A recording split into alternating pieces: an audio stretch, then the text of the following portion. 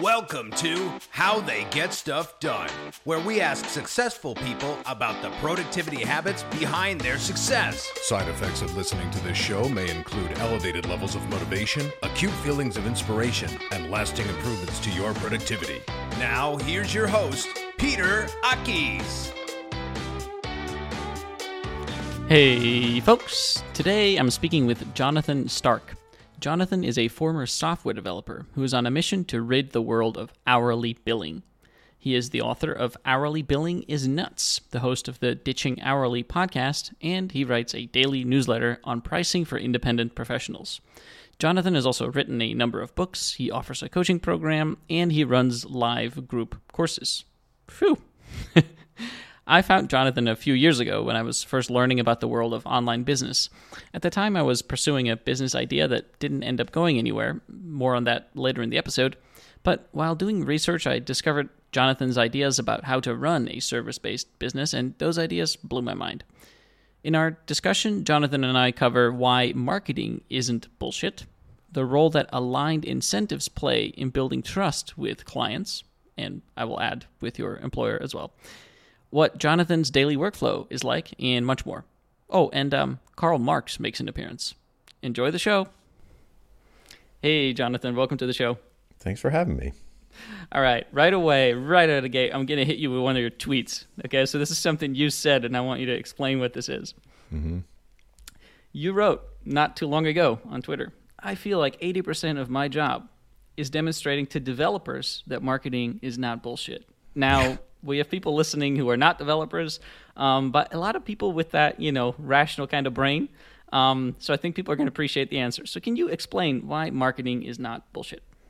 Well, I know why they think it is bullshit. Because, we start there. Because marketing that you notice, usually you're noticing it because it's terrible marketing. That sort of pushy, persuasive, all about me. Hey, let me tell you how great I am. And maybe spam. They send spam. Unsolicited spam emails that are like a mile long with 1 million links, or they're doing outreach on LinkedIn, and they're just takers. They want to take, and so people see that and they don't like it, of course, because who likes being interrupted with spam? And then they're like, and that's what marketers do. And my answer to that is, like, no, that's what terrible, lazy marketers do. Good marketers do stuff that doesn't feel at all like that. It feels more like free education, and you don't tend to notice it, or you certainly, even if you are noticing it, you don't generally think of it as marketing if you're not in the marketing space. So yeah, I mean, I think that's why it has a bad rap, because there's so many people and they're so visible that do bad marketing. So everyone kind of throws the baby out with the bathwater, and then they're like, how come I don't get any leads? And it's like, because you're not doing any good marketing. And of course, like, why would you get leads if you're not doing if you're not coming to the market and saying, hey, I made something for you?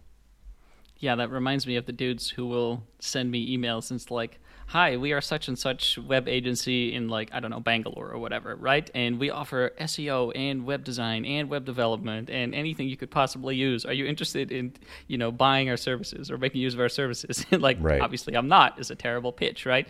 So that's bad marketing. How did you discover that marketing is important, by the way? Is there a story there?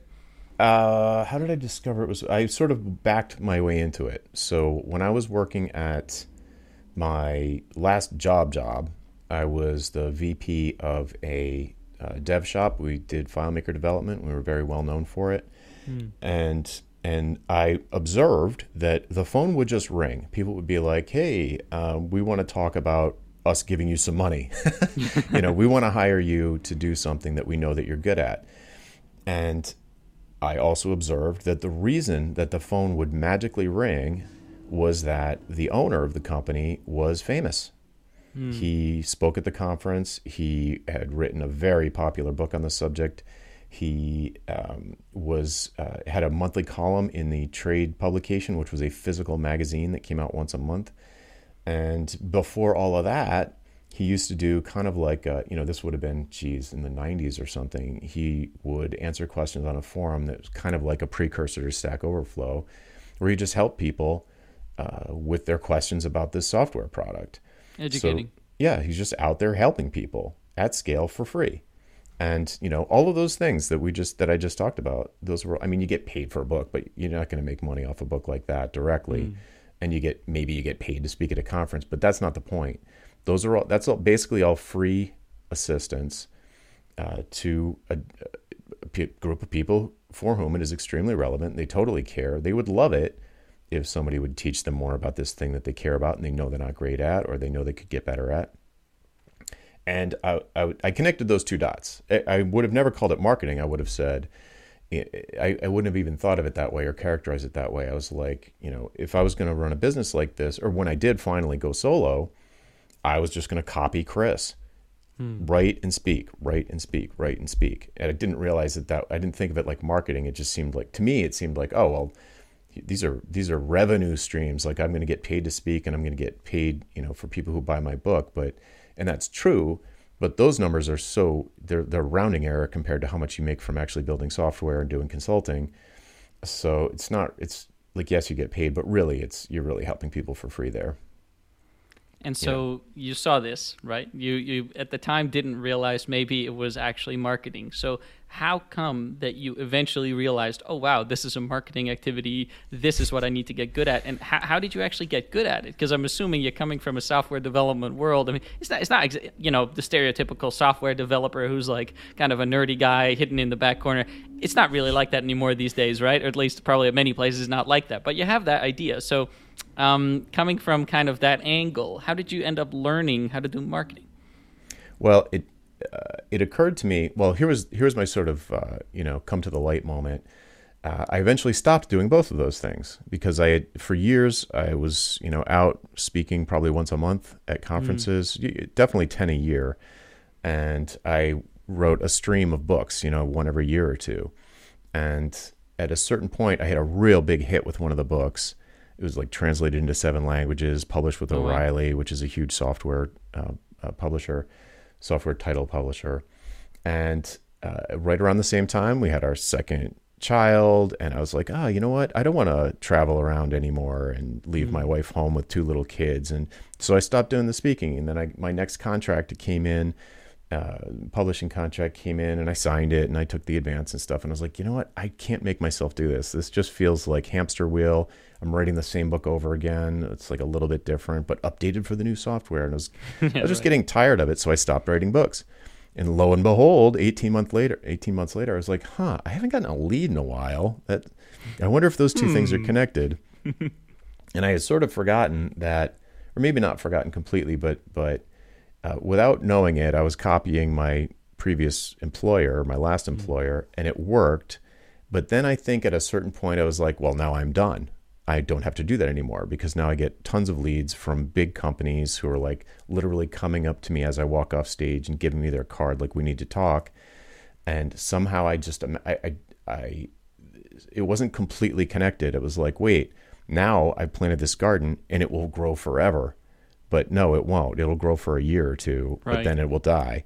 And I let that happen, which was, just being dumb. And that's when I was like, oh, you have to keep doing this. And then I just started to get more interested in that. And at the same time, I was getting less interested in software. And I shifted gears into helping people run software businesses instead of writing software for money. Yeah. No, and that's fascinating because it took a while, right? It sounds like there wasn't one moment where 6 you were years. Like, bing. Yeah, exactly. And so now that you're helping other people with it, I imagine you're also seeing for other people that it sometimes takes time to get a sense of, marketing. Yep. There's I have people start slow, just pick 1 or 2 things. In a perfect world scenario, like in my coaching program, I'll have people pick 1 writing thing, 1 writing channel, and 1 speaking channel. And I mean that very broadly. So like the writing channel could be social media. It could be like being active on LinkedIn. It could be being active on Medium, having a blog, having a mailing list. And the speaking thing, I think right now the best bang for the buck, especially post-COVID or hopefully post-COVID, is podcasting. It's just great. It really exploded last year. It seems to, every couple of years I feel like, wow, podcasting is just quantum leap over previous years. It keeps doing it though. And there's tons of celebrities on there now, so average people are more familiar with podcasts and podcast apps. So from the comfort of your bedroom, you can help people at scale for free without having to fly anywhere, and just get that practice of speaking to an audience, even if you can't see them, even if it's not live. And it's a critical skill for attracting clients for whom you would be a really good fit. Because when you hear someone talking, you can tell if you're going to click with them, or if you're like, that person's a little too woo-woo or too aggressive or not aggressive enough. So it's a great trust building, audience building exercise to be at some kind of speaking thing, whether it's podcasting or real conferences or virtual conferences or workshops or some webinars. So I just I don't want people to do have a YouTube channel, an Instagram and a Twitter and a LinkedIn and just be racing from platform to platform creating content. It's more like pick one and make it as frictionless as possible. Pick the one that you're most familiar with, you're most comfortable with, the easiest possible one for you, and just use that as your platform. And don't worry about all the other ones that you could be doing. Just focus on those and start to have a conversation with the audience that you seek to serve. I see Seth Godin's book on the shelf behind you. Oh, that's right. Yeah, it's like, who do you want to help, and how can you help them for free at scale as much as humanly possible? That, to me, that's marketing. It's just like helping people for free. And eventually people are going to, some people are going to say this is amazing. I've been listening to your podcast for a year. I read your book, or I've been reading your mailing list every day. And I want to find out more about how you could accelerate my progress if we were working together directly. And that, it's like magic. The phone just rings. If you're out there tending to the garden every day, the tomatoes will keep coming. But if you stop, they won't. They won't. Fantastic. Yeah, no, it's totally true. I've been doing YouTube for a while now, but even more so the podcast. Been doing it for a little bit, and I think because podcasting is a little more intimate as well, you're in someone's ear, and they're probably listening carefully. Less distracted. You do get people who are just how can I pay you, right? Mm-hmm. Which is so funny. Sometimes it's they don't even know what they want. They're just I like you. I feel like you have useful stuff to say, how can I give you money to get more of you? So you've defined marketing very broadly, right? Helping people for free, educating them, which it's a long-term strategy. Who should think about marketing? Should only people who are currently independent service professionals be marketing? Or if you are someone who's maybe building a career even in a corporate place, should you be putting on a marketing hat? Or is marketing really something a business owner should do this? I don't think about career path stuff, so I'm not sure. I feel like marketing is a general soft skill when done correctly. So I think it probably would serve you, but I don't really think about that. So what I would say, I would flip it around and say, if you have a business or you're planning to start a business, you better be thinking about this. You better be thinking about marketing. If, in fact, that is my litmus test for whether or not someone should be an employee or be an entrepreneur or a business owner. If you are not interested in helping your clients or your customers, then you should just stick to employment. So if you're like a sick Go developer, you're amazing at Go and you know everything about it, but you don't want to be bothered with sales. You don't want to be bothered with answering questions over email or on Stack Overflow or something. If you don't want to be bothered with all of those things that I would categorize as good marketing, then you're going to fail. You're not going to, the odds of you getting enough referrals of just you somehow landed a freelance gig and you crushed it and they spontaneously referred you to someone else, that is at best an extremely slow path to growth. So that doesn't build for the long term. So if you're not interested in understanding what good marketing is and being able to execute against that, whether you delegate it or not is a separate question. But if you're not willing to devote some real resources to that, then just get a job that's fine. Not everybody wants to learn how to do marketing, but think of it. Marketing, we think of it as just this term. Maybe we don't think about the root of it, but it's about coming to the market. It's about saying I'm going to take my tomatoes down to the market. If you just leave your tomatoes at home, you're depending on the market to come to you, which is super arrogant, by the way. It's a bad bet. It's a bad bet. Yeah. So unless your tomatoes are something else, no one is going to leave the market where they could get other tomatoes and come to your farm and pick them up there. That's inconvenient for them. So, I mean, could you have the world's best tomatoes? I mean, I saw a $50,000 strawberry or something on YouTube one time. So maybe you've got a kind of destination tomato. There's a show titled Destination Tomato. But the odds are that you don't have that. The odds are that you are not that. So, and so if you're open to the idea of spending a couple of, some number of hours per week or some amount of money to go to market, to bring your thing to the people who want it and need it. If you're not willing to do that, then get a job, and then you won't have to do it. And the work will magically show up every morning on your desk, and then you just can do it and get a salary. And that's a perfectly valid path too. Yeah. I like what you said about going to the market, but also thinking about solving problems for people. And this is one of the insights that I had when I first discovered your work, thinking in terms of what are people's problems and what are the solutions that they're looking for, right? And I remember at some point you talked about this thing called the why conversation, which I really enjoyed. So maybe you can briefly summarize what is a why conversation, and then I can finish my point. Sure. So real quickly, if you do project work that you don't know how much to charge, so someone comes to you and say, hey, we'd like you to do some stuff for us. We understand that you do this stuff. So let's say it's Rails development. So like, oh, we understand that you do Rails development. We know we need a Rails app. Could we talk? So you say, sure, I do that all the time. Let's talk. So and they're going to have some project, probably a punch list of features that they want added to an existing application or baseline features for a new application. And they'll brain dump about that to you for 20, 25 minutes, at which point I would pivot into the why conversation. So I would say, this is great. I've got 5 pages of notes here. This is all very helpful. Along the way, if I was building something like this, I would have to make 100 decisions a day, maybe even more than that, per day about if I should do it this way or that way. And if you could share with me the bigger business context of what you're hoping to achieve longer term from this, it will decrease the odds of me building it in a way that won't support the longer term goals. So basically, can we back up a sec and I can understand the business context that this will launch into so that I can build it better?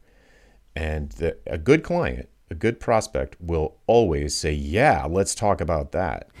A bad one will be like, why do you need to know that? Just give us a price for what we told you to do. So if they're looking for an order taker, it's probably not what you want. But if they're willing to get bigger picture with you, talk about their bigger business goals, then the framework that I use for those questions, I call the why conversation. Other people call it other things. But it has 3 main categories of why question. Why this? Why now, and why me? And the why this is sort of summed up by the question, why not do this? Why is this such a big deal? Why not just leave things the way they are? And they'll be like, well, we can't do that. Well, how come? No. We can't not do it, because if we don't, we see the writing on the wall. Amazon's coming into our space or something. And then the why now thing's the same thing. Couldn't you put this off for a few months? Why do this now? Shouldn't we study this more before we decide whether or not to pull the trigger on a big risky project like this? We could easily spend $500,000 on a build like this. Why do it now? Let's maybe study it and be lower risk. And they're like, no, we can't wait. This is an emergency. We should have called you 6 months ago. So you're like, wow, okay, I agree that they need to do this. I agree that this is the right solution. I agree that they need to do it right now, or at least I understand why they think they need to.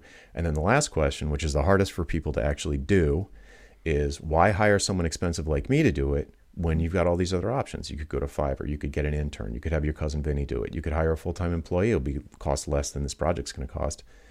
So why not do that? And what they do is they give you all this information about why they can't do cheaper stuff later. And you can take all that information, and this is in service of doing a better job for them, delivering a better outcome and getting more customer satisfaction. You can take all that information that they gave you and put it straight into your proposal and come up with a price based on what it's probably worth to these people, and then reverse engineer a scope for each one of the levels that you put in the proposal.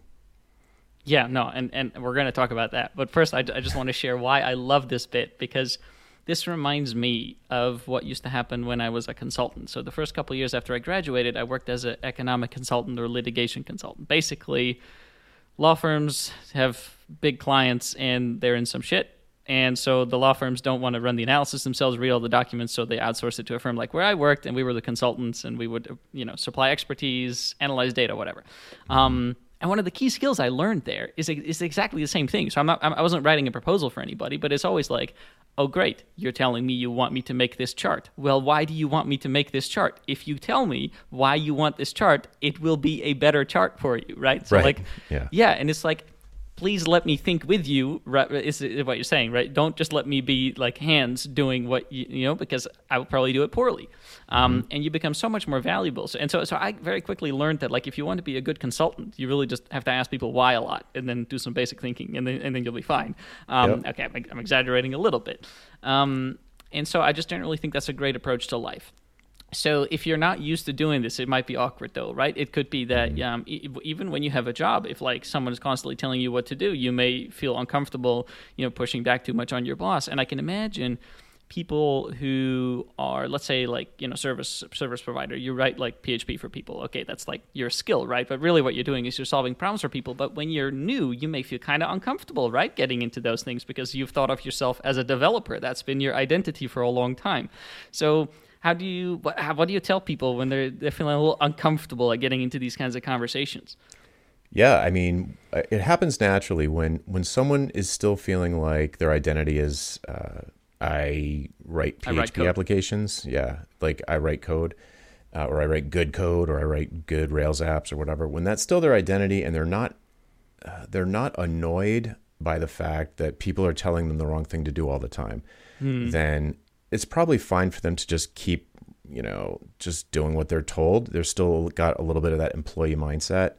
And you can get by on that. You can still charge enough money to get by on that. But at a certain point, you start to get frustrated that they're not telling you the right thing to do, or the project is getting shelved, like it never launches. And this frustration starts to come up. And that's the natural, you can force it. You can make the leap sooner, but that's the natural organic inflection point between thinking of yourself as someone who writes PHP versus someone who knows how to write PHP. And then once you start thinking about your know-how instead of the do stuff part of your identity, like I do stuff, I write PHP, you can come up with all sorts of new products and services that address the needs that you want to address, or that you'd feel like you were having a better impact and delivering more value if you were allowed to talk about the things that are a little bit more upstream, the decisions that get made before they normally hire you. Like there's a phase where the client decides what they're going to do. And once they've decided that and they come to you, they don't want to relitigate their decisions with somebody who they perceive as a builder. Just build the thing. We already decided what to do. Why are you asking us these questions? And to me, that would be, at a certain point in your career, that's not a great fit. If you're, a consultant or a freelancer or a contractor or whatever you want to call yourself, you want to get involved in the earlier decisions, and it requires some experience so you actually know what you're talking about. But if you're working with clients who are not experts at what you do, it doesn't take very many years for you to be way better at it than they are. Right. Because they know how to sell pizza, you know how to build a website. Even if you only have 2 years, or even a year of experience building websites, you're going to be way better at it than they are. So once they come to you, and again, if you're uncomfortable with it, it could be that you actually aren't that good yet. You're just brand new, and you're not really ready to consult or give advice or understand their business goals and things like that. You might just be kind of brand new. So that might be why you're uncomfortable. Another reason why you might be uncomfortable is because your positioning is awful, and they see you as a pair of hands to be told what to do. They see you like an employee.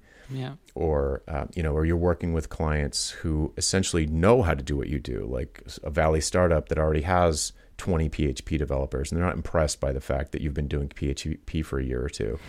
So if you say to them, well, why would you want it built like this? They're going to be like, get out of here. We're not talking about that now. We're not having that conversation. So they just see you, you're in the friend zone, and you're trying to be a romantic interest.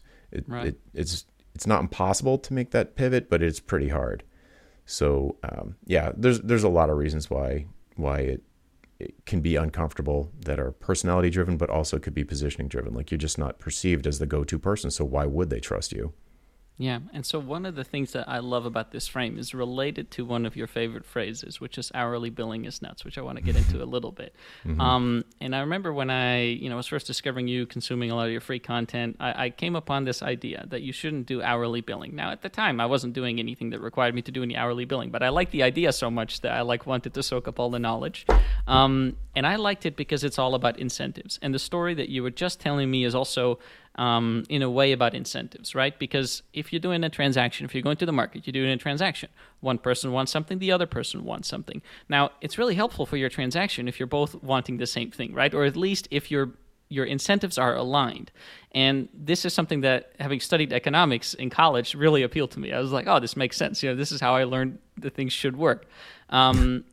And this is what you do in marketing, right? This is what you're advocating. You're saying, go talk to people, figure out what they want, and then help them get that thing. So now you're both trying to achieve the same thing, as opposed to, they want feature and you want money, which is different things. Now you're not aiming for the same thing. Mm-hmm. And so hourly billing is really related to this, right? And I'm sure you can briefly explain why that is. Yeah, I mean, there's probably a dozen reasons I could rattle off, but just to key off what you're bringing up is that the financial incentives are misaligned, which is to say, if you're paying me by the hour, I am incentivized to take longer. And the client never wants it to take longer. They want it to happen as fast as possible because of not only the amount of money they're paying me, and they have to pay me more and more and more the slower I am, but there's also the opportunity cost of not launching as quickly as they would like, or whatever the benefit is that they want to receive from the engagement. The longer it takes, the more it costs them. In other words, like if they were going to get more sales when you're done, then they got to wait an extra 6 months for the more sales to start happening. So if you are incentivized to be slow, then that's not good, because financial incentives do affect behavior. They affect your thinking. And once your thinking is affected, it affects the words that you use. And once you're talking about things in a different way, it affects your actual behavior. So the story I tell about this is that the first time, I went solo. I left that firm that I was talking about earlier. I had the epiphany that hourly billing was nuts while I was there. Then I went solo to kind of prove the model on my own without risking anybody else's business. And on one of the very first projects I was on, I proposed something, and I was planning on building the whole thing. I was planning on writing every single line of code, and I gave a fixed price. That's like the outcome of a value-based pricing is you come up with a fixed price for a project. It's a way of calculating a fixed price. And I gave them a fixed price, and all of a sudden, I was like, wait a second. There's a piece of this that's going to be really complicated. There was one piece that was really complicated. It had a lot of user interface. It was very custom. It was going to be hard. And I was like, I'll bet you this exists. I'll bet you there's a plugin that already does this, because it was a very straightforward kind of need. It was the kind of need that lots of people would have. Anybody that ran a facilities situation would have this need. Sure enough, there was a plugin that cost, as I recall, $750 to buy this plugin, and they were paying me thousands of dollars for the fixed price was in the thousands. And I was like, well, what if I went back to him and I was like, what if I just buy this plugin, and so now with the financial incentives aligned, they get their interface that they needed faster, much faster. Because I was like, I thought this would probably take me 2 weeks, but it's looking more like this could take me 6 weeks, which I didn't like, because I'm not making any more money with those extra 4 weeks. So I was like, why don't I just spend $750, save myself 4 weeks, and then this guy can have his solution in a week instead of 6 weeks. So even faster than I could have hoped to build it for myself. And the thing that's radical about this story is that if I had been billing by the hour, in a million years, it never would have occurred to me to look for an alternative solution. There's no incentive for you to do so. There is no incentive for me to do so. It's not like I'm unethical and I want to be slow.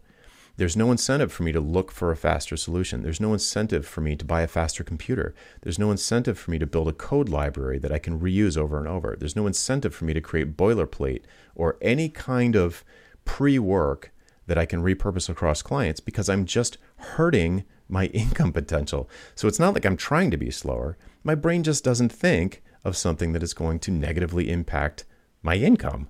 It's nuts. To coin a phrase. It is nuts. But the funny thing is, right? I'm so on board with this, and anybody who spends any time thinking about this should be on board. It just makes no sense. Someone wants an outcome, and they're willing to pay a certain price for it. They should not give a hoot about how you get them that outcome. I mean, maybe the how is important for future code base, blah, blah, blah. Whatever. Yeah, but as long as the outcome is exactly the considerations. same, they should not care. Yet people care. It's weird. Like, I have bookkeepers who do my bookkeeping for me, and they insist on charging by the hour. I would much rather they not.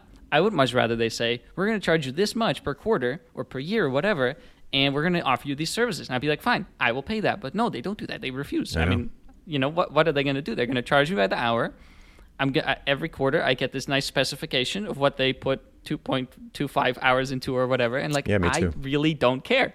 Right. So why do people do this? Why do people feel that it is so weird to come up with a price for fixed work? You know, I mean, that's a big question. You could blame Karl Marx. I mean, the sort of labor theory of value, that value is created based on how much labor went into a thing. It's very very sort of labor centric view of value creation. But people should suffer for money, right? And like that's where value comes from. And in the time period that he existed, it did kind of make sense because it was like early industrial revolution, and he was really fighting for factory workers and saying like the machine's not the value, the people are the value. But really, the whole thing is just I don't know if it would have been more true then or less true then or the same then. It doesn't matter. But I think that has really sunk in, and people have this, people who are self-centric. I don't mean selfish. I just mean they're not oriented on others. They're just more oriented on themselves. They're not as empathetic. They don't put themselves in other people's shoes. The justification for their hourly rate or this invoice that they sent is like, well, I put in the time, you owe me the money. Yeah. And there's no consideration to whether or not the client got any meaningful benefit from it. Like, is the client better off or are they worse off now that they don't have that money?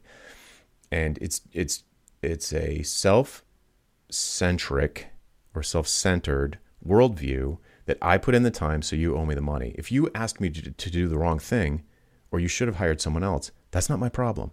Yeah. And that phenomenon is very common, and but it's also extraordinarily limiting. Like, it sounds like self-preservation, but in fact, it is death for your business, because you are in the service business. If you do any of these kinds of things we're talking about, you're in the service business, and your product, your actual product, is not code or copy or features. It's customer satisfaction. If they are satisfied at the end, then they're going to hire you again. They're going to recommend you to other people. They're going to give you glowing testimonials. So the way I see it, and the big thing that the boot that kicked me off the hourly billing wagon was I was having a terrible time delivering customer satisfaction, and I recognized finally that hourly billing was the reason. I wasn't finding out in advance what was actually going to make the customer happy. I was just taking the orders. These are the features they want. There was no pushback from me like, let's say I could wave a magic wand and you had these features. What happens next to help find out why they wanted them? Oh, well, then we're going to branch internationally, or we're going to start being a SaaS instead of a service provider. Like, there's always some business goal when you're talking to a business. Right. So since I wasn't finding those things out in advance, I'm just driving around with a blindfold on, doing my best practices of driving, and tracking your hours. The meter. Turn the meter on, and they say turn left, turn right, do a U-turn, cut that guy off. They're telling me how to drive. But that's like having a child drive the car. It's like they don't, if you're working with people who make pizza or shoes or something for a living, they're not an expert. They shouldn't be telling you what color the buttons should be. They shouldn't be telling you how many pages there should be. They should just be telling you what's the business case. What do we need to enable with your customers, or the bigger picture business things. And then it's possible that it's probably happened. I'm sure I have an example of this where someone came in and they said, we need this feature, that feature, the other. And I said something like, well, why don't you just use Dropbox? Like, that does that. And they'd be like, wow, okay, let's look into that. And they're like, oh, I guess we don't need to build it from scratch. We can just use Dropbox or Slack or Basecamp or something off the shelf. And so, and if that gets them the benefit that they want, then more power to them. Why should they pay me $500,000 to build Basecamp for them? Yeah, but this is where I think emotions come in, right? So I can see someone being an independent service provider. It doesn't matter if you're a software developer or like an accountant or whatever, right? And in this case, where you're telling them there's a simple software solution, it's much cheaper, it'll do the same work.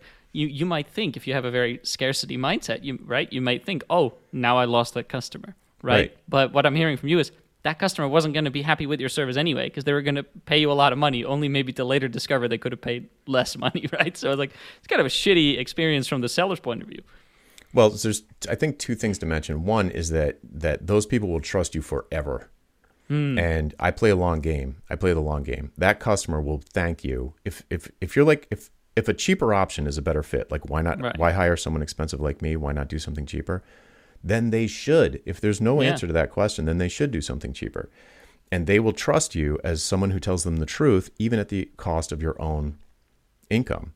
Totally. I mean, how else could you trust someone more, right? Like if I like to go scuba diving, if I go into a dive shop or where they're selling buoyancy control devices, BCDs, and I'm like, oh, this one looks cool, and they're like, okay, how many dives have you done? I'm like 50. They're like, no, this one's way too advanced for you. Don't buy it. Buy their cheaper one. I'll be like, wow, you could have made $200 more off me, but you didn't. I'm coming back here, right? Precisely. So yes, so if you're playing in the long game, that you just built a very strong trust bond with that client, and the next time they come around or the next time they refer you to someone who does need what you do, then it's going to be that much better of a referral. The other thing is, when you come into a situation with this sort of predetermination that what you're going to sell is you doing their books, or you writing code for them, or you creating a white paper, whatever the task is that you do, the deliverable that you normally sell.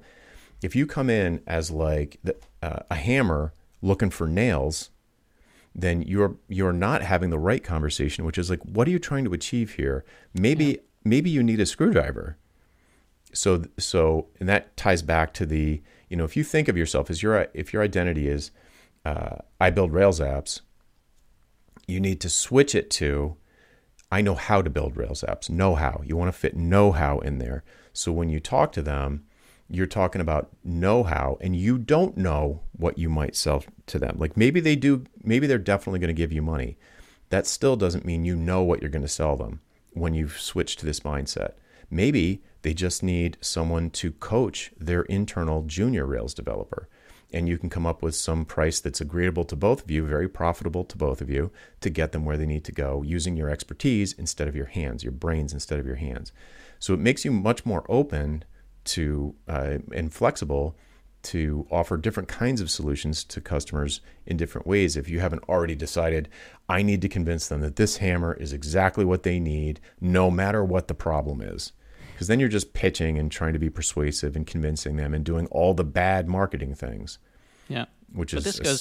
Yeah, go ahead. Yeah, no, this goes back to what you were saying earlier, right? It's like maybe you don't like to do these things. So there are probably people who they don't want to be coaching the junior developer, right? And so if you don't want to be doing that, I guess you have a problem. But, I think you probably spend most of your time thinking about people who work independently, right? Who independent service providers, often selling to businesses. But I think that this kind of stuff actually also applies in corporate environments, or even just when you're an employee but it's not that corporate. So here's why, right? I feel like there's a fairness issue at play. A lot of people are not comfortable with charging a value-based price, for example, because they feel like, no, it's not fair. If I can do this work in 5 hours, I should be only charging 5 hours worth of my time, rather than thinking, what is the value to the client, right? And it's like the benefit to you if you can do it faster, right, than some other person who may take 50 hours. But I think it's the same way for people who are employees.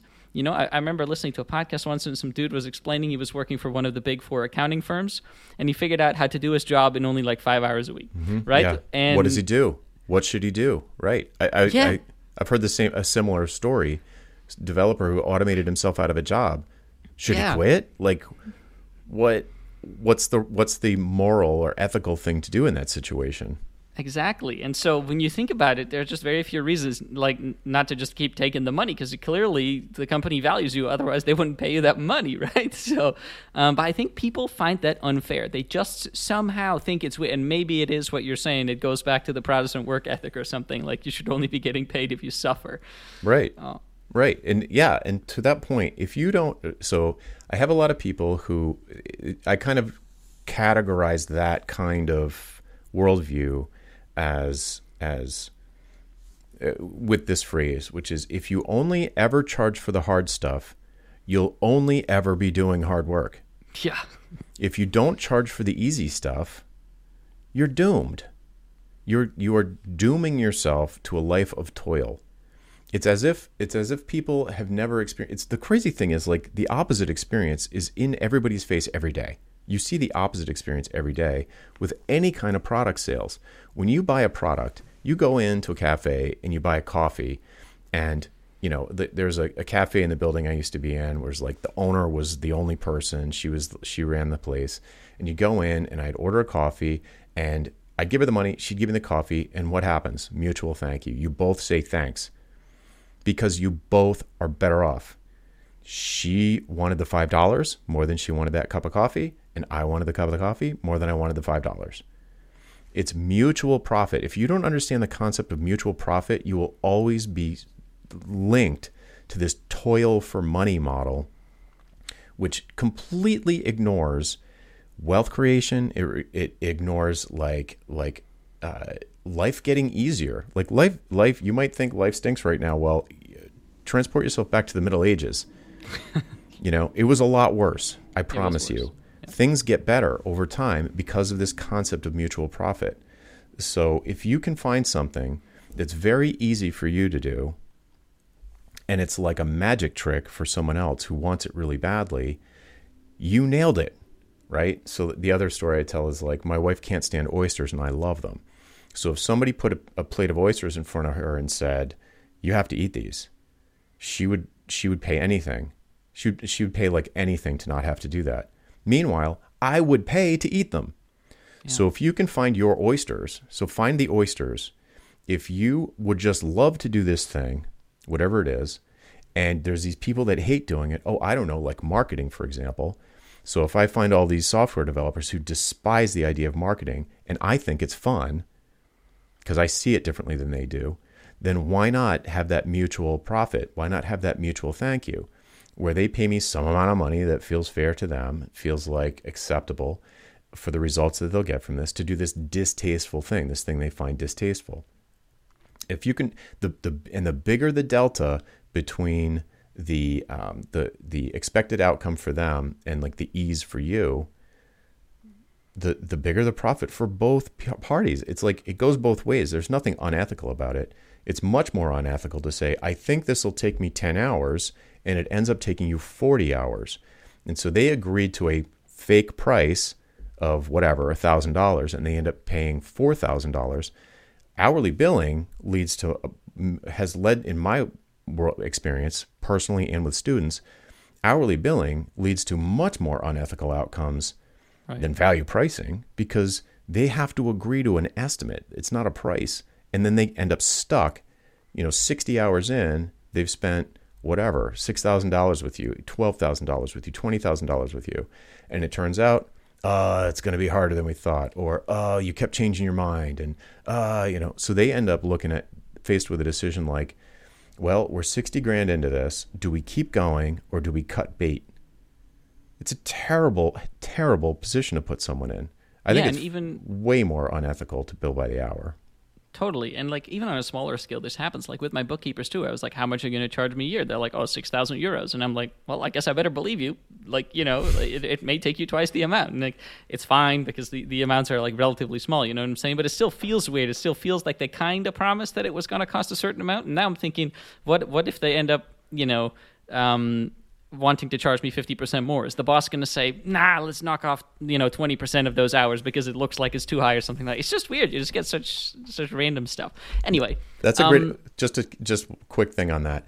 If you've ever eaten hours, you already know. So anyone listening to this, if you've ever eaten an hour, you already know that something's wrong with hourly, or you wouldn't have eaten it. Yeah. Totally true. I mean, seriously, like people listening who at all bill hourly or charge by the hour should go check out Jonathan's website, which we'll make sure is in the show notes. So one thing that you said is it helps for there to be a really big delta between the thing that you're good at and the thing that the other people want. And so this is very closely related to the concept of picking a niche, right? You're picking a part of the market where you become highly skilled, highly knowledgeable relative to some other people. And I know you're a big fan of niching down, Jonathan. So Yeah. I'll let you make the case for why niching down is important. And then I'm going to see if I can hit you with a counterexample that maybe you can explain to me what's going on. Sure. Yeah. So I think biggest possible picture, you need to stand out from the crowd. And that goes against our DNA. It goes against our evolution to want to stand out from the crowd because that equaled death when there were saber-toothed tigers around. But that is no longer the case. Now, death is being just one of many. Ignored. Yeah, you're just invisible. You need to become famous. You need to become famous in this little teeny title pool that is your market.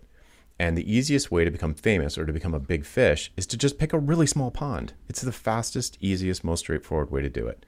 It's just one way, but it's the easiest one. It's the easiest to understand. It's the easiest to execute. If you could just get yourself to, I shouldn't say easy, it's the simplest to execute. But some people make it hard because they're like, no, that will be throwing away opportunities or something. But it's very simple. You just pick some small group who stands to benefit the most from your area of expertise, whatever it is, and you speak directly to them using their lingo, using their terminology, using the words that they use to describe their pains and what keeps them up at night. And it's like if you don't do that, if you don't decide who you're talking to in your emails or on your podcast or in whatever, Twitter, whatever your marketing materials are, if you don't pick that language, then you end up with stuff like, we solve hard problems for smart people, or, and it's like, it doesn't click with anybody. It's like unisex haircuts. No one wants a unisex haircut. That's a barbershop or a stylist salon saying, we can do guys' haircuts and we can do gals' haircuts. Instead of being like one of my favorite places, like we only do guys' haircuts, executive hair, it's called. And it's like, we do guys' haircuts. If you're a girl and you want a guy's haircut, come on in. But we don't do whatever. I don't know. I might be getting myself in hot water here. But the idea is if you don't make the decision, who are we serving, you end up with unisex haircut salon. If you do pick who you're dealing with, then you can get really specific in your marketing with the language that you use to click with your buyers. Right. So for me, I've got a background in software development, and I can read, when a dev comes along and they're in a particular situation, I can do something that's even more advanced than the why conversation called a cold read, where I tell them what their problems are. And they're like, you read my mind. How did you know that? I get it all the time. I get people reply to my daily email list and say I'm convinced that you have a camera in my office. It's not because I have a camera in your office. It's because I picked a group really that I was already one of. So it's really easy for me to understand the motivations. Yeah.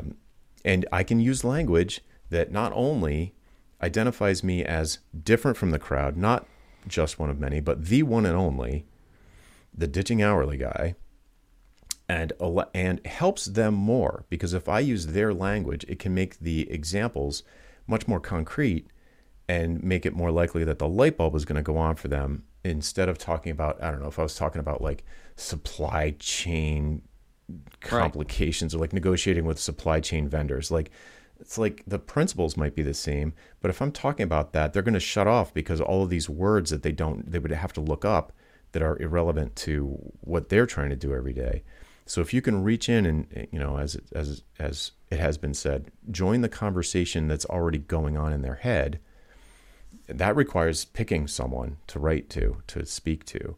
And it feels like a paradox, if I focus on a small market, I'll get even fewer leads than I already get. But the exact opposite is true. It's like the smaller you get, the bigger the opportunity becomes. Yeah, and I love this idea so much. And, a couple of years ago, I was trying to start my first online business. And at the time, I was quite dealing with effects of severe burnout still.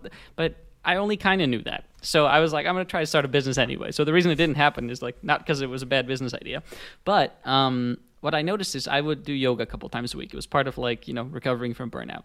And I went to a bunch of different yoga studios. What do I see? A lot of the owners of yoga studios, usually dudettes, they would be very poor at follow-up. So they would get a new student. They're like, have you fill out a whole form for liability reasons and whatever. So they want to know your address, your phone number, your email address, whatever. What's your birthday? Because they can send you a coupon on your birthday. And then so you'd go there once, or maybe you buy like a 10-class pass or whatever, and your 10-class pass would expire. They do nothing. And I'm like, what the hell is the matter with you? And at the time, I was learning about email marketing. I only knew a little bit about it, but I was like, they are sitting on such a large membership list of people who have taken one class at their yoga studio, people who have been longtime members, people who used to be members but have gone away, and they're not doing anything with it. And I feel it would take me 1 hour to set up some basic like automated email chains where it's like, hey, your 10-class pass is about to expire. Would you like to buy a new one, or would you like to buy a membership? Or like, oh, you haven't been in 3 months. What's going on, It's like the easiest thing, and I know it would make them so much more money, right? And so I was thinking, this is an excellent example of a niche. It would help more people. Yes, it would help that, because it's like that's the... I just had to, sorry I had to interrupt there, but like No it would be better for the people who know they should be going and life got in the way and they didn't keep up with it. You don't have to nag them, but you can at least do them the service of like saying, hey, we'd love to see you again, and just a little bit of like, we miss you. Yeah. And we know you would be better off if you kept coming, and personalized, specific to the person's situation, so much the better. And be like, hey, what's going on? I noticed you haven't been around. My karate school does this. And it doesn't come across as like pushy or whatever, but that's a great niche, because you'd be able to speak directly using the language that they use in their world. So if they don't, if they call, like, do they call them students? What do they call them? Their Students, yeah. Students, right? Or yogis. Oh, there you go. Right. So the more lingo, the better. So like we're in this, not to invoke Seth again, but like tribe, like we're in this tribe, we're in this circle of people who has this secret language where we talk about these things that not everyone gets. And we like it that way. We're the cool kids. We're the cool yoga kids. So how do you create this sort of, if you hadn't picked yoga studios as that, you would have said customers. But yoga studios don't have customers. They have students or yogis. So you can use the language that's going to click with them. And then when they're looking for someone to, help with yoga studio marketing, they type into Google. Right. And then they're going to get a bunch of ads for Drip or ConvertKit. Yeah, or even just like random marketing agencies. A bunch of owners told me they just started talking to random marketing agencies, but they know nothing. They're like fitness marketing, but they don't know the specifics. Right. So it just sets you way apart from the crowd. You become the obvious choice, become the only choice they would consider, because you have made something for them. It's a gift for, it's kind of like making making a gift for a person that you know versus like sending a promotional pen to 500 people. Like, everybody needs a pen. So it's just not genuine when you send a promotional pen to 500 people. But if you craft something specifically for this group, then it's like it immediately sets you apart, which is critical. Like, that's the critical piece. It allows you to help them for free at scale and for money. Not at scale, or I suppose also at scale, but you can just get way more effective at delivering positive results the better you know their business, their language, their hopes, dreams, nightmares, fears, all that. Yeah, and so now we've established what a niche is and why you're a big fan of niching down when you have a business, right? You have some skill, now you're going to apply it to a specific group of people with a specific need, and that is one way to start a business, and it's clearly effective. You see it all around. It's like why the barbershop example was great. When I lived in San Francisco, I went to a dude named Sal. He only offered men's haircuts of a particular style, but I loved it, and he charged a lot of money. I didn't care. It was great. He did such a good job. But I also see a lot of people that have businesses that are highly successful who are not niche down. So one of my favorite examples is I'm in the productivity space, so you have a lot of productivity YouTubers that are big, like they have millions of people. One example is a dude called Ali Abdaal. He has like 1.6 million subscribers on YouTube. What does he do? He makes videos about whatever the bleep he wants to make videos about. It used to be about being a student in med school, about studying for exams. Then it's like, oh, my favorite what are they called, the keyboards? They're like mechanical keyboards or something like that, He just does videos on whatever now. But he got so big, right, that when he launches an online course, which happens to be about how to become good at YouTube, right, people will pay for it. So I tend to have this feeling a little bit when people tell you, you got to choose a niche. But wait. Do you have to? He did. You said it yourself. Medical students studying for exams or whatever. Yeah, that's what he started with. Yeah, right. Well, niching down is all about starting. That's how you get started. So the metaphor that I use is a campfire. So like if you ever I don't know if you have a fireplace or something like that, you don't start with a blowtorch on a giant log. That's your million subscribers is a giant log. You don't start there. You don't start general. You can decide to blur your focus later if you have some other you just got this huge market and you know what their interests are and you can segment it down. So I'll bet you he doesn't just do a video on whatever the heck he wants. I'll bet you he knows what people want because he's got this huge audience that he talks to or he reads the comments. So he knows what people want and he's delivering it. But what you're looking at is a business that's 5 or 10 years down the road from the start. Same thing with Ramit. He started off, same thing with Pat Flynn. They started off with these really, I'm listing people who have like hundreds of thousands or millions of people on their mailing list. Yeah, they're big. They started off with something comically small and hyper specific for one specific reader. And so to me, that's like, if you can bear with me with the analogy, but when you start a fire, you start with the teeniest little bit of kindling. Or tinder, and you throw some sparks on it. And because you don't have a giant gas can, that's a giant gas can is a Super Bowl ad, just a giant marketing spend. So if you don't have a giant gas can, aka huge advertising budget, you got to make little sparks on the most receptive, smallest possible audience that you can think of, and that's your tinder really. And once that goes from smoking to starts to fire, you very carefully, one by one, place little pieces of kindling on top of it and make sure they catch without blowing out the flame. And then what happens once those catch? Then you put sticks on. Once you 5 years later, you're sitting back throwing giant logs into the fireplace and enjoying an adult beverage. Right. Fine, but that's 10 years later. That's not day one. You don't start off recording YouTube videos about whatever the heck you feel like. So you can decide. That this is a big thing with niching. I'm glad you asked it because a lot of people have a similar thought process because they see all these examples of successful businesses that are totally general. That does not mean they started that way. There are other ways to, maybe they never were niched at the beginning, but they did it the hard way. They did it by hustling. They did it by who knows what. Well, they got professional film editing skills or something, right? You see people that they're basically producing miniature documentaries. Yeah, so they did. I'm not saying there's only one path, but niching down is a great path for someone who's a soloist or a really small firm. They haven't got a lot of extra time and money to pour gasoline on some advertising campaign or whatever, and you just spark. If you make a little teeny weeny spark and it hits the right people and it catches fire, in other words, they're spreading the message or they email you say, "Oh my God, this came at just the right time." Then believe that there are other people similar to them and that spark will have the same effect on, and start there. And then once you have a bigger audience and you're doing either podcasting or emailing, you're going to be getting conversations. You're going to have conversations with real live people, not you imagining what people might want, but real live people saying, "Man, if you did a course on how to do your daily email, I would buy that." Or, "Man, if you did a course on how to launch a podcast, I would buy that." Or, "If you did a group coaching thing, I would buy that." And people would come to me, you're like, "I'm not a software developer, but do you think you can help me?" Yeah. And I'd say, "Well, let's talk. Maybe I can." Yeah. So now that you've mentioned your newsletter twice, let's slide into the productivity space a little bit because I wanted to ask you about that. You've been writing a daily newsletter for a while. I know you also do lots of other stuff. Yes. Sorry? Since 2016. Yeah, and so you also do lots of other stuff, right? So you've written a bunch of books, you run 2 podcasts. Clearly, you're a guest on other people's podcasts sometimes. I know that you have a coaching program. You're running live courses every now and then. So that's a ton of stuff going on.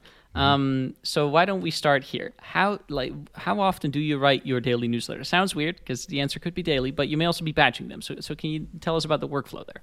I've tried batching them and I don't like it, so I just do them live. Yeah. So if you're on my mailing list, you'll get an email at 1 in the morning. You'll get an email at 8 in the morning. You might get an email at noon. There's no specific. I mean, you can guarantee that, like, over the course of the year, you're going to get at least 365 emails from me. But it's when I write them, I send them, and that's the way it works. It doesn't. I just found it created more friction for me to batch them, and so they would always go out at like 9 in the morning or something. Right. It created more friction for me, and I am ruthless about removing friction from any of my, especially daily routines, but I'm ruthless about removing friction from all my routines so that I can scale and create leverage without having to hire a bunch of employees. Yeah. So, okay. yeah. So daily. I do it. Yeah, I do it, basically every 24 hours or so, I'll write another email and publish it immediately. Right. Okay. And so this is something that you do every day, but there's all the other stuff that you've got. Maybe you can get into that a little bit. How do you decide, like, what are you going to work on today? Or within your day, how do you decide now is the right time to write my daily newsletter versus now is the right time to pop into my Slack to chat to my students or to whatever? Yep. I'm not real good with rigid schedules. I've always been real sort of unemployable that way. It doesn't work for me. But what I do have that is rigid is that I've got a recurring daily to-do list. So it's this list of things that I do every day, like come hell or high water. Yeah. And I tick them off, and then at midnight they all come back. And in the next 24 hours, I got to check them all off again. So and I know the result of sticking with that every day produces results on the outside that makes it seem like I have like some team of people or I've got a clone or something. Yeah. But really it's just like a teeny little bit every day produces a incredible, 7 times more output than weekly. And most people don't even do anything weekly marketing wise. Maybe they blog once a month, or like every blog post starts with, geez, it's been a while since I blogged. It's so cringe. Yeah. It's like, you see it all the time. Yeah. So just merely doing this, it's like you can't floss 365 times before your annual dental appointment. Like that's not going to work. You have to floss every day if you want it to produce results. So certain things are like flossing. My whole marketing approach, my whole marketing philosophy is based on a gardener philosophy, not a hunter philosophy. Hunters are the always be closing spam. Not that you can be a good hunter, but generally the hunters are like trying to buff up their quarterly numbers by spamming 10,000 people on LinkedIn. Yeah. I'm not like that. I think more long-term, and I'd rather plant a garden and tend to it daily. That's my daily emailing list. That's me tending to the garden every day for 5 years straight now. And it reliably produces results if you just keep doing it. I'm not going to make that mistake again of like, oh, I don't want to write books or speak anymore, so I'm just going to like do nothing. Yeah. And so you've got your daily routine, right? Your daily list of tasks. It's definitely not a routine because I've got 2 little kids and the schedule's always changing, and we homeschool them. So there's like always a lot going on, and a dog and, all this stuff. But yeah, I just get that stuff done. And if I don't do it by midnight, I stay up late and do it, or I do it twice the next day or something like that. So I'm like always caught up. And so if we picture Jonathan walking to his desk in the morning, maybe after making sure that his kids are, have gotten started for the day or whatever, right? What do we see? How do you decide what to do first? How do you prioritize? Because prioritization is a big topic, right? We can talk how you do it daily, weekly, monthly, quarterly, yearly, whatever. But how do you do it just like on a day-to-day basis? What do you do first? It's always different. I don't have a good answer for that. I guess it starts with what are my appointments for the day? So I look at my calendar. I try not to have more than 3 appointments a day. 2 or 1 or none is ideal. Yeah. So, because then I can do whatever I feel like doing, honestly. Right. It's like, oh, I feel like checking into the Slack rooms, or I feel like writing my email. The email one especially happens. It's much easier for me to write the email when I strike at the moment of inspiration. So I kind of let that one float throughout the day. Yeah. And a lot of time, and that's a lot. If you're on my list, a lot of times they come like late at night because I've kind of chilled out. I think back over the day, and I'm like, oh, that conversation I had with somebody would make a great email. And so they tend to come late at night. That's when I'm most creative. I've always been kind of a night owl. So yeah, so the appointments, obviously I show up for the appointments, whether it's a podcast interview or like a coaching accountability call. And then in between that, I'm like, well, how much time do I have? And then I look at the list. I'm like, oh, I can crank out 100 push-ups. Like I've got stuff on the list that's not work related. It's just, I don't separate between life and work or home and work. It's just like stuff I have to do every day.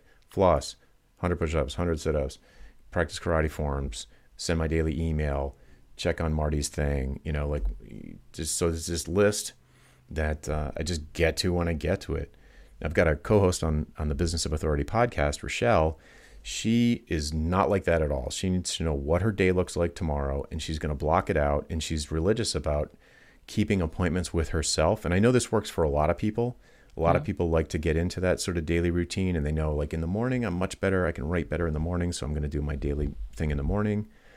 That works too. It's just not my style. I've always been more of an improviser. I'm so glad you brought this up, and especially also your co-host, Rochelle, because I know a lot of people listening are going to be offended now. They're going to be like, what the hell, Jonathan? Like, no, time blocking is the only way to be true. Cal Newport would be offended as hell listening to you, right? The deep work guy, because it's like, he's got this time blocking planner where you're like saying from 10:30 to noon, I'm going to do this. But the funny thing is, right? So I work the same way that you do. Like, I do not like to have too many appointments. I do not like to say in advance, I'm going to work on it from this to this. Also for creativity reasons, like you're saying. Like sometimes you just get the urge to do something, and it's much easier. It flows more naturally for me to just do what I feel like doing in the moment, rather than like, no, I told myself I would record a video now, but then in the moment, if I'm feeling cranky, I'm gonna be cranky in my video, so like I don't want to do that. But I think a lot of people get stuck because it requires being in tune with what you want. And for a lot of people, I think that's already a problem. Like being in tune with your emotions, being aware of like what is your current emotional state, for a lot of people is hard, right? Mm-hmm. Like especially the more, what is it, the analytical brain? Is it the right brain? Whatever. Yeah. Those kind of people, often very much like they want like a list of things, and they want everything hammered down, nailed down. So is this subconscious for you, or are you actively asking yourself, hey, like, what am I in the mood to do now? Or is it really just like whatever strikes, boom? Well, in defense of Cal Newport and all folks who do like and Rochelle and people who do respond to that, like, it makes sense to me. It just doesn't work for me. Like, I always end up being like, oh, well, something came up. Like, constantly, something came up. Oh, I'll just have to move this to later. And just like constantly shuffling my calendar around. It just doesn't work for me. If it works for you, great. It's probably less stressful. But for me, it just didn't work. So, and I, again, to Cal's point, if we can speak for him, saying you're just going to do stuff when you feel like it is also bad. Right. Totally. So there are days when I'm like, I don't feel like doing this. But I'll just, like, the fact that I don't do it at noon, I don't care that I didn't do it at noon. But I will do it. And if I don't do it, I've got to do it twice tomorrow. So I might as well just do it now. Like, I have literally woken up from a dead sleep and been like, I forgot to do this thing. I don't want to break my streak. So there is rigidity to my structure. It's just not a time-based rigidity. It's a frequency rigidity. So, like, the frequency is, this list of 15 or so things needs to happen every day, and whatever, do it. And, I'm very careful, and I'm also very careful about what I add to that list, because I know that even if there's one thing on that list that I break, that the streak is broken, it makes me feel bad. I feel shitty about the whole thing. So I'm really careful about what I add to the list. But yeah, I think the time-based stuff, I'm much better at adhering to showing up for something at a time if there's another person involved. I'm really good at that. Right. So, but I just can't have too many of those things, and I don't respect the ones that I schedule with myself, as they say. Right. So the to-do list is the solution for me, and the streak, keeping up the streak, is the thing that keeps me sucked in. And I first learned about this from interviewing James Clear about his book, Atomic Habits. Well, I mean, it's in his book. I read his book first, but James Clear has a great book about this called Atomic Habits that has lots of different strategies for doing tiny things to produce really outsized results based on the kind of things that work for you, instead of just like saying, like, what works for Cal must work for everyone. I'm so happy that you're emphasizing this point, because it's something that so many people need to hear. Like, if it doesn't work for you, it doesn't work for you. Like, doesn't mean that you're the problem, It's right? not It could just be working. this Yeah. is not the right. Like, so don't feel like it should work. Nothing should work. It works or it doesn't work. And so what does work for you, another thing you mentioned, is mixing your personal and your business stuff, right? And so again, it's the same thing for me. And I think for a lot of people that's different too. They're very much like, my working hours are 9 to 5, where I don't think of it that way. And I was curious about this.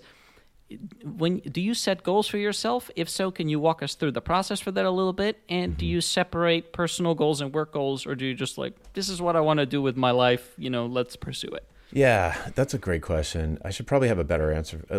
I should have a really specific answer to this, or detailed answer. I have a basic answer to it. One is that at the highest level, I know that I enjoy helping other people. Like, my absolute favorite thing is when I say something to somebody and they're like, mind blown. Like, that's my absolute favorite. If I could just continue to pay my mortgage and like keep shoes on my kids' feet, I have no financial goals, none. My only, if I had a financial goal, it would be to not like regress in my lifestyle. Right. It's not like, I'm not one of those people who needs to have $10 million in the bank or whatever. Like, And a boat. it doesn't it just doesn't motivate me at all. I'm not a status guy with almost anything. So that stuff has no effect on me. I would much rather have, 10,000 people at my funeral than a boat.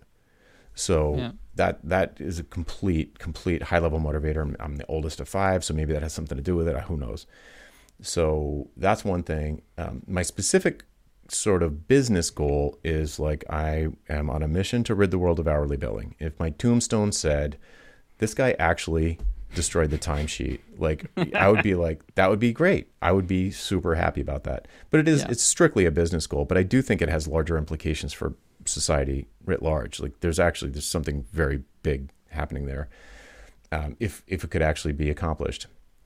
And what does that mean? So goals, personal goals are I should probably have better definition of my personal goals. It's more like feel fulfilled, and I know what fulfills me, But like for karate, because I know you do karate, for example, are you like, I want to be able to do this thing by such and such time? Is not by a date, but like, my background is in I've got I'm old, I'm like 52. So I have like at least 4 different lives so far in terms of like eras.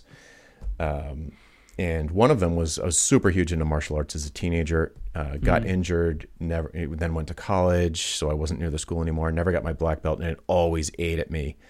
And when I had kids and I started them in karate, I got the bug again, and I was like, oh, I could use some more exercise anyway. And this looks like really, I want to get out on the floor and kick stuff. So I got my black belt at age 50 after 35 years of wishing I had my black belt, which was completely life altering. And the goal thing, there's something about, and James Clear talks about this, other habits people talk about this. It's fine to have a goal to kind of decide what direction to point yourself. But if you're thinking about the goal every day as if it's going to be a motivation, I don't think that works for lots of people. I think lots of people that does not work for. And what actually works is, okay, there's a goal. There's a place I'd like to go. It's not the right place or the wrong place. It's just a place, one of many perhaps, that I would like to go. And then you come up with a daily habit that will probably get you closer to that thing. And pick a daily habit that's probably going to get you closer to that thing that you enjoy doing. So for me, I could have picked 1,000 other like physical fitness goals. I could have been like, oh, I need to have 16-inch biceps or something like that. And that would have caused me to do different daily activities. But the black belt thing was a lifelong regret that I was able to repair or, obliviate or whatever. That's a Harry Potter term. But yeah, but it never felt like I said, well, I guess I did. I knew where it was going. I knew when I joined the school, I knew where it was going to end up. It was going to end up with me becoming a black belt. Right. Or die trying. So I guess, but that piece is very subconscious for me. It's very obvious to me. I talk to hundreds of people all the time about stuff like this. And I think it's one of my superpowers is just knowing what I want in the next 10 years. I can't explain it. I just know. Like the first time I saw electric guitar, I was like, that is what I do now. I'm playing that forever. And for 10 years, 15 years, I was a professional. Like, I did all the things to become a professional musician. I got my undergrad from Berkeley. And then after a while, I stopped liking it. So I switched to something else. And the something else was already boiling up. I already knew what the something else was going to be when I finally got sick of playing in clubs every night. Yeah. But I think it's clarifying, right? When you know what it is that you really want, it's so clarifying for the action steps that you're going to take. And so whether those are the daily habits or whatever else. So I like to talk to people about goals. It's like, okay, even if your goal is not the sharpest defined goal ever, if it's not a SMART goal or a smarter goal or whatever, which I always find really cringe, if you can articulate why it's important to you, then you're on the right track. So you could tell yourself, hey, I want to get a black belt in karate, and why? That's because that's something that you wanted to do earlier in your life. You didn't get to it, so there's like a meaning you've attached to it. But then it also becomes very clarifying for your decisions. It's like, should you skip today's karate lesson or should you go? No, you should go because like there's this real thing that's going to be really important to you. Mm-hmm. And it's an emotional thing too. So you're saying it's like subconscious for you, but at least you're aware of it now when we're talking. I feel like for a lot of people, this digging is something that they need to actively put some effort into to understand, right? And often there's some psychological need or whatever, some emotion people want to feel. And I wanted to ask you about that, and then we'll wrap up. So one thing that I read on your website is it said one of your proudest achievements in life was organizing a fundraiser for an uninsured friend who needed stomach cancer treatments, right? Mm-hmm, yeah. And you said that's one of your proudest achievements in life. And so I found that really interesting because it suggests that pride is a feeling that lasts, right? Is a feeling that motivates. So I wanted to get your thoughts on whether pride is a good feeling for people to shoot for, whether it is in the work that they do or when they're setting their goals. Is that a good way to think about things? Oh, that's interesting. I didn't think that hard about my word choice in that sentence. And now that you bring it up, I don't particularly think pride is a great motivator. Now you got me really thinking. I almost want to change that word, but I don't know what to change it to. It's kind of like, the thing about it is it's just like everything else. Like there's just a thing I know about myself, which is general self-awareness. I'm not saying I'm the right way, but having awareness out of what spreads your toes, like what really lights you up. For me, it is helping other people. To have tangible, demonstrable results for somebody else. For me, it's like, look, if you can figure that out, you never have to worry about money. Like money is a side effect of value creation. And you can't create value on Mars. No one's on Mars. You can't, like the environment's not a problem on Venus because no one's there. You're not, like, you don't see people like trying to clean up the Venusian atmosphere because people aren't there. So that it's not a problem. The only place where problems exist is in people. That's where problems are. And if you disagree with me, think about it. No problem exists where there is no people. Think about that. So, okay. So if my whole thing is problem solving, it's going to happen in the other person. It's not like I'm going to have some ideal solution that just exists in a vacuum and I'm like pleased as punch that I came up with the better mousetrap, but there's no one to sell it to. Like think of a zombie movie where like Will Smith is like walking around in like an abandoned earth. What do? You don't know what to do. There's nothing to do. It's all about being in service of others. And I'm not a religious guy, but it is about helping other people. Yeah. So that is probably the most I've ever helped that was the most I felt like I ever had a meaningful impact on somebody else's life. I didn't have kids yet then and that sort of thing, but that was gigantic. And the reason I even bring it up is because anybody could have done that. I didn't do anything genius. I was like a half-assed musician that pulled together a show. Like, hey, let's get the band back together and like sell raffle tickets. It was like poorly executed at best, but it worked.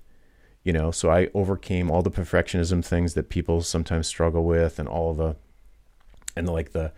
why can't I do it? Like somebody's got to do something. And then you look in the mirror, like, oh, maybe it needs to be me. So like all of that stuff, the pick yourself stuff and the not perfectionist stuff and like focusing on results, not, focusing on outcomes, not inputs. All of that stuff is all wrapped in delivering demonstrably good benefits to somebody's life. And she's still alive now, how many years later, whatever. And that whole thing encapsulated in that experience. So, yeah, I don't really think through this stuff. I don't think through the personal stuff as much as you're asking me about, but I guess if I was going to try and deconstruct it on the spot, that's what I would say.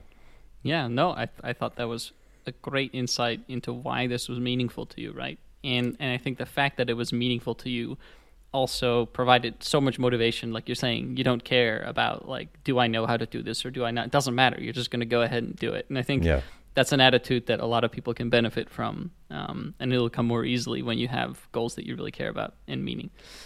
Anyway, this has been a really fun conversation, Jonathan. Cool, same here. If people liked some of your ideas or all of your ideas, where can they find you? Is there anything in particular that you would like them to check out? I've got a page on my website. Usually I send people to valuepricingbootcamp.com, and they go there and you get like a 6-day email course about value pricing specifically, which we did talk about at the beginning. But in general, I think if that isn't what you're interested in, then probably go over to my website. There's a page, jonathanstark.com/free, that has a whole bunch of a little bit more random. It's a little bit of a yard sale. There's like a whole bunch of different things that you can kind of pick and choose from that are on different topics. And one of the sections is a whole bunch of like pre-written Google searches for different kinds of topics. So if you want to learn more about the the why conversation, click that link. If you want to learn more about productized services, click that link. If you want to learn more about productivity, then click that link. And it'll just do an automatic Google search for you. You can see all the articles I've written about it. Yeah, and I will heartily endorse visiting Jonathan's website, regardless of whether you're, a software developer who sells services or someone totally else. I feel like the ideas are really applicable, and including you thinking of marketing and stuff, even for people who may never have thought about these things before. So, thanks so much, Jonathan, for coming on the show. Anytime. Yeah, I loved it. Hey, if you like the show, subscribe in your favorite podcast app so you'll never miss an episode. We'd also love it if you rated the show on Apple Podcasts. To find out more about Peter or about today's guest, check out the show notes. Thank you for joining us on this episode of How They Get Stuff Done.